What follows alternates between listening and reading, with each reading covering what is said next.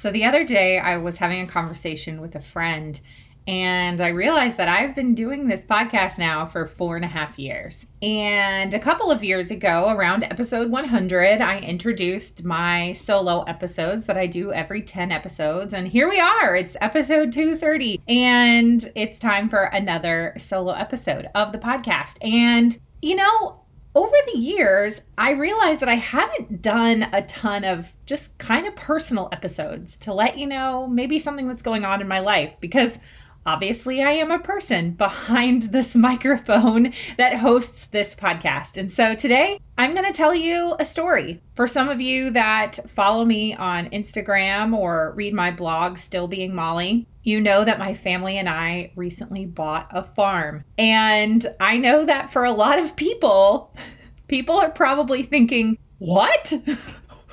This is random. And so maybe it might seem random to you, but it's not random to our family at all. It's something that we have been dreaming about and praying about for a really long time. And so today I'm going to tell you the story of how it all happened. Welcome to Business with Purpose. I'm your host, Molly Stillman of stillbeingmolly.com. And this show is all about bringing you the stories behind the brands, companies, and small businesses that are changing the world. Normally, each week I interview somebody like an entrepreneur or a CEO or a nonprofit director or just an incredible person who's trying to make a positive impact, not only through their personal life, but also with their career. My goal each week is to show you that no matter what you do for a living, you can make an impact wherever you are. Again, this is episode 230, which means it's time for a solo episode. But before we get into the story, I want to just thank a couple quick partners of the show, or quickly thank a couple of partners of the show. And the first is Simple Switch. Simple Switch is an online marketplace for ethical and impactful shopping. They let you shop online for more than 3,000 products ranging from everyday essentials like toilet paper and hand sanitizer to special gifts like journals or jewelry. Every product has a positive environmental or social impact like planting trees or fighting human trafficking. Simple Switch is offering a discount exclusively for the listeners. You can go to simpleswitch.org and get 20% off your first order with code PURCHASEWITHPURPOSE at checkout. This episode is also in partnership with The Lemonade Boutique, a women's clothing with a cause store, featuring ethically made and fair trade items from over 10 countries. Every item is made by women facing extreme challenges such as trafficking, poverty, and more. Your purchase empowers women to take life's lemons and make lemonade. Shop at thelemonadeboutique.com, and listeners of the Business with Purpose podcast can save 15% by using code PURPOSE15 at checkout. Did you know that I have an ethical brand directory? That's what Chelsea used to start finding products for her boutique almost 4 years ago. Now Amazuma carries over 50 intentionally sourced brands and is the perfect one-stop shop for all of your gift-giving needs. And as a thank you to our community, she's offering 20% off with the code SHOPWITHMolly. Head to shopwithmolly.com for all the details. And last but not least is GoX. GoX believes in the power of a purchase. They use a simple t-shirt to connect their customers with their apparel makers. GoX customers sustain fair wage jobs that liberate workers from poverty and empower them in their families and communities. They are proud to be a verified member of the Fair Trade Federation. You can shop sustainable, eco-friendly tees and sweatshirts with purpose today, including my exclusive Business with Purpose t-shirt at goxapparel.com/Molly Stillman. And you can use the code podcast20 for 20% off. Okay, so it's story time. Sit back, relax, and just feel like we're hanging out, okay? So if you have a Diet Coke, if you're a Diet Coke drinker like me, you can, pour yourself a Diet Coke, or maybe just you're trying to get your water in, or you're a coffee person, whatever. Relax. We're all friends here. So I'm going to take you back, way back. In the fall of 2010, I was at arguably the lowest point of my life. I was tens of thousands of dollars in consumer credit card debt. I was living in a state where I didn't know a ton of people. I was working a bajillion jobs to try to make ends meet. And I was just really going through an incredibly dark time in my life. I didn't know the Lord. I was struggling with a lot of broken relationships in my life, all due to my own faults and hiding a lot of the financial troubles that I was going through. And if you had asked me what my life would look like in 10 years, the answer would have probably been pretty bleak. Now, this story is not a story about my testimony or anything like that, but I just kind of want to give you that picture of where I was 10 years ago or 11 years ago. I was in not a good place. And in late 2010, my now husband and I started dating. I started attending church with him. I got saved and received Jesus as my Lord and Savior, and everything changed for me.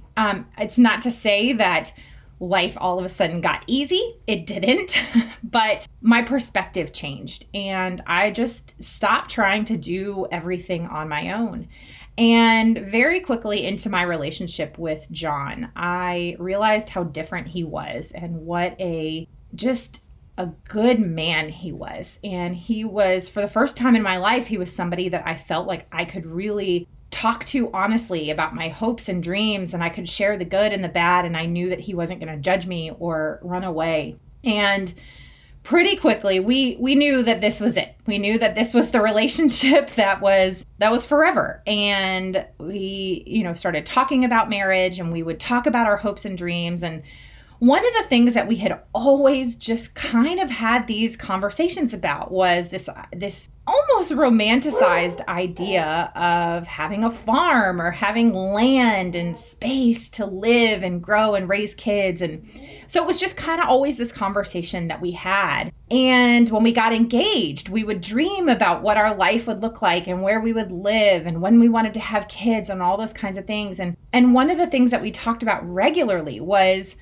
this dream of 10, 15, 20 years down the road, buying land and building a house for our family to live on and kind of, be a little bit more self-sustainable and homestead. I don't even know if that was the word we used, but it was this thing that we'd talked about. Now, obviously, throughout all of this, during our dating and engagement years, I was in the process of getting out of debt. We were planning a wedding, and we did not want to go into debt planning our wedding. Our wedding budget was very, very small. And so we began to just kind of plan for our future. And we didn't want to start our marriage in debt. And my husband, John, at the time, he had always been very responsible with money. He had never gone into debt to do anything. And so I was really conscious about not bringing my personal debt into our marriage. And so I was working my tail off to pay off my debt. And I had maybe $1,000, $1,500 in debt left by the time we got married. And so the week after we got back for our honeymoon, we wrote a check and paid off the last of my debt, and I became debt free. And so we started our marriage almost 9 years ago. Our anniversary is coming up in February. We started our marriage debt free, obviously other than our mortgage. And so we were living in a little small house in Hillsborough, North Carolina. It was a house that my husband had bought when he was 24. And we began our lives as a young married couple. And we would always just kind of talk about what we dreamed, And one of the things that we implemented very early on was serious conversations around finances and money. We were aware that this was an area that I had previously struggled with. We knew that this was an area that John didn't struggle with. And so we wanted to have really clear communication very early on. And so from the beginning of our marriage, we have had all of our finances are joint. We have a joint budget that we go over every single month. We track every dollar that comes in and every dollar that goes out. And we built things into the budget that were really important to us. Number one is our tithe to our church. 10% of our income at minimum of our tithe to our church is always going out each month. And then we also have other areas in which we feel really passionate about giving financially. And so those things are built into the budget every single month, and they are non-negotiable. It's really, really important to us to give with our finances. And then the second thing was saving. And so obviously we were building up an emergency fund. We were building up, savings for a rainy day. And pretty quickly we started to just slowly but surely put away a little bit of money each month for a big expense down the road, thinking land or a house and things like that. And so fast forward, we had Lily in the summer of 2013, and we moved to Durham in the spring of 2014. And we loved the house that we moved into in Durham, but we always knew it wasn't our forever home. It was our for the time being home. It was kind of the middle step. And we loved this neighborhood, and we loved our neighbors, and we loved the house, but we just knew it wasn't forever.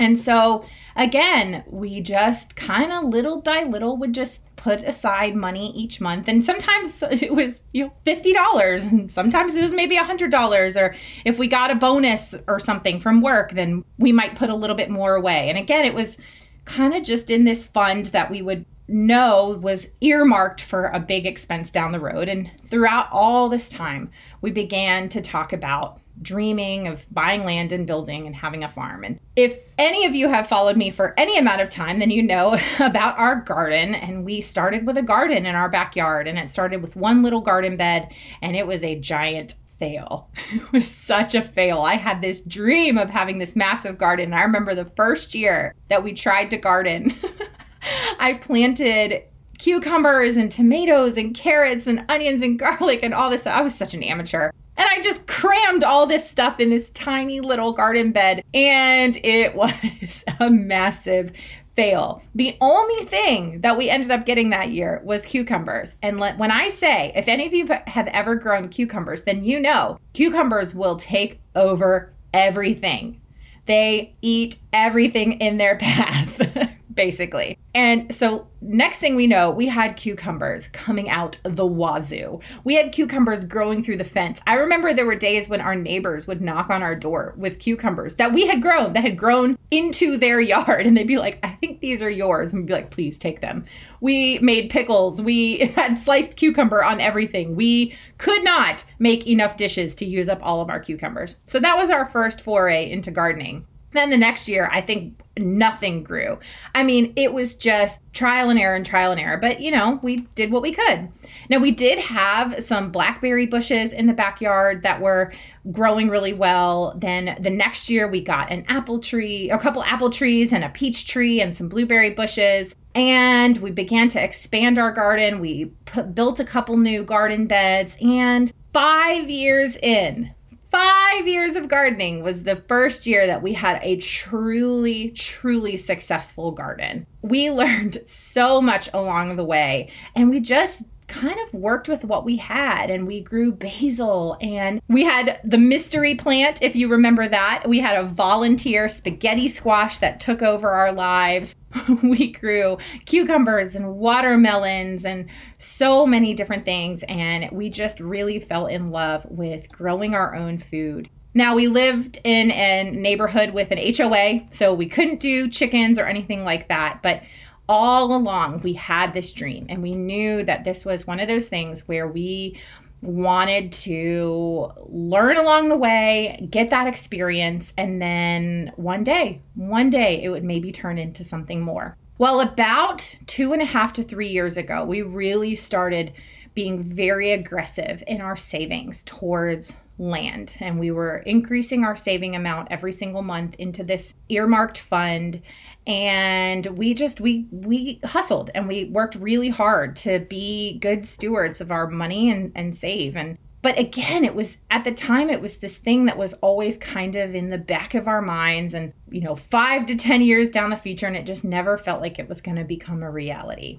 Well, at the end of 2019, John and I had a conversation, and we began to realize that this could become a reality sooner rather than later. And so we had begun to more seriously look at land, and we would drive around and look at different plots of land. And by the spring, we realized we had enough money to realistically buy a plot of land and pursue building a house and our homestead. And so we got a land realtor, and we pursued everything. I remember we drove around for hours. Our kids would get so mad at us, and we would look at all of these different plots of land, and we would walk all these different plots of land. And I remember we found this one plot of land in Chapel Hill, and it was just this amazing plot of land. It was 8.5 acres, and it was in this great location, but it was really cheap. And I learned very quickly that if it's cheap for a reason. So we had walked that land. We thought it was a viable contender. Turns out it doesn't perk. Now, if you are like, what does that mean? We have learned a lot along the way. I should do a whole episode on what to look for when you are looking to buy land. But if the land does not perk, basically perk is short for percolate. And that essentially means that you can have a septic tank and a well there. A septic tank obviously is where all of your waste goes. And if you are out in the country, you're not on city water, you're not on, the city sewage system. So you have to have a septic tank and a well. And if the land doesn't perk, that means that you have to have this very specialized septic tank that is very, very, very expensive. So if land doesn't perk, that basically means it's a no-no. Well, not only did this land not perk, it was in a flood zone. Anyway, we scratched that. Next, we found this other piece of land in Efland, North Carolina, which is a little bit west of us. And it was just perfect. And it had a lake, and it had beautiful trees, and it had some cleared areas, and it had all these walking paths. And we just thought it was perfect. And we put an offer in on it because it had been on the market forever. And so we put this offer in on it, and turns out they didn't allow animals. Yep, that's right. It was almost 10 acres in the middle of nowhere, and we couldn't have animals. Explain to me how that makes sense. I don't know. So it had all these restrictive covenants on it where we could basically not do anything with the land other than build a house on it. So we put this offer in on this land, and we had made the offer contingent upon them changing these restrictive covenants to allow for animals. Well, they not only didn't accept the offer, they just took the land off the market. So there was another one down the drain. This happened so many times. We would come across what we thought was the perfect land. And we would find out that there were restrictive covenants, or we would find out that it was in a flood zone, or we would find out that it doesn't perk, or yada, yada, yada. I mean, you have no idea. It was this roller coaster of emotions. Then we come across this beautiful 10 wooded acres in Efland, North Carolina. And we were like, this is it. We walked it a bunch of times. We took our kids to see it. I mean, the amount of time we spent on this place. We ended up going under contract on it. And we thought it was perfect. Well, again, I should do a whole thing on buying land. But needless to say, we had to back out on that land because we found out that we would basically only be able to clear about 1/4 acre of the trees. It was 10 acres. Entirely wooded, and we would only be able to clear about 1/4 acre of it. If we wanted to clear any more, it would cost us upwards of $150,000 to $200,000 just to prepare the land to build. So that's not even building the house. So needless to say, we had to back out on that. There were many, many tears shed on my part, and John was pretty mad. Well, after talking with a couple of people, we decided to pursue houses on land. So we had this dream where we thought we were going to buy land and build this farm ourselves. But a couple of wise people in our lives gave us the counsel to say, you know what, maybe God would have it that you would buy a farm kind of already in existence. Well, we loved that idea. However, if anyone knows anything about the real estate market here in Central North Carolina, it's insane. There's basically no inventory. And if something does go on the market, it goes under contract within 24 to 48 hours. There's usually multiple offers. It always sells over asking price. And so it's just this incredibly competitive market. And we thought there's just no way that this is going to happen for us. Well, after looking at many, many houses, I think it was upwards of 15, we were really feeling discouraged. We'd even put an offer in on a couple of houses that we really liked and got rejected or outbid. It was the most heartbreaking thing. And this has just been months and months and months of this. And I remember it was Friday night, November 6th, and John had come home from work, and I was like, what's wrong, babe? And he's not an emotional guy. He doesn't show big feelings. But in the most John way, I could tell he was just frustrated. And he's like, I'm just frustrated. I'm tired of the minutia of the day-to-day life. I'm tired of the just not having a farm, and I'm tired of us pursuing this and us just getting our hearts broken. And he's like, I'm just tired of it, and I'm just frustrated. And so I had been just praying and praying and praying, and we'd both been praying like, God, just make it clear. Whatever you want us to do, make it clear. And so that night, 3 hours later, a house came on the market.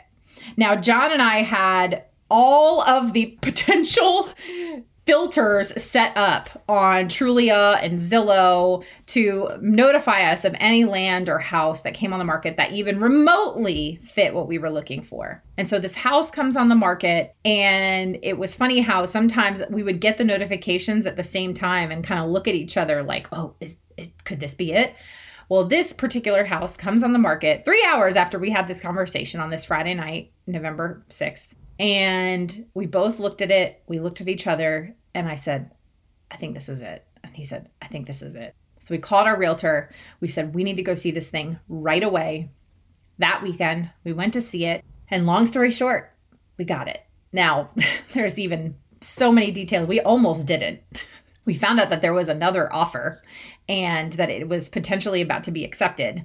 And we were like, wait, no. So we put in our strongest offer possible. I remember John looked at me and he was like, I want this freaking house. But I remember when we went to see it, we drove down the driveway and we weren't even into the house. We weren't even down the driveway the entire way. And we looked at each other and we said, this is it. And we went to look at it and we got in the car and we went to leave. We knew that it was it. And so we were like, we are going to do whatever we can to get this house. And we went under contract. We got the call from our realtor that we were under contract, and I couldn't believe it. And here we are. I still can't believe it. Now, we aren't living there yet. We are renovating the kitchen and doing a little bit of renovations in the downstairs kind of living room, dining room, kitchen area. If you want to see the progress of that, you can check it all out on my Instagram at StillBeingMolly. But we are just so thankful. It is a dream come true.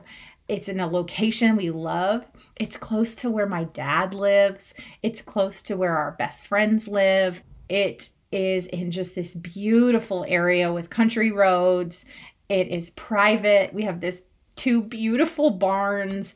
It was within our budget. I mean, it just, in a lot of ways, I just still feel like I'm dreaming, and that that I'm going to wake up and all of this is not real, but I know it is. And I share this whole story because, for nearly a decade, this was something that John and I had talked about and dreamed about and prayed about and saved for. And I just want to encourage you that if you have a dream of whether it's a homestead or whether it's to write a book or whatever your dream is, make little by little steps each and every day. Your dream can come true if you work for it. Getting this farm, which, I'll share we're going to have chickens and goats and turkeys and, guinea fowl, and we're going to have a big garden. And our goal is, our dream and our passion is to just steward over this property well. We want to love people and welcome them into our home. We want people to meet Jesus there. We want people to laugh and to have memories. And I want to take my kids' homecoming and prom pictures on the front porch. And this is a home that we want to use to serve others. We want to be able to serve others with this home and to give away food and to feed people and to make memories. But it didn't happen without a lot of work, a lot of hard work, a lot of prayer, and a lot of time working towards this goal and this dream. And so we're so thankful. And this is something that we are I just don't think I'm ever going to take it for granted. When we're there every day, I never take it for granted. I am so thankful. And I just want you to know that whatever dream you have, whatever vision you want to cast for yourself, you can do it. You just have to put in the work.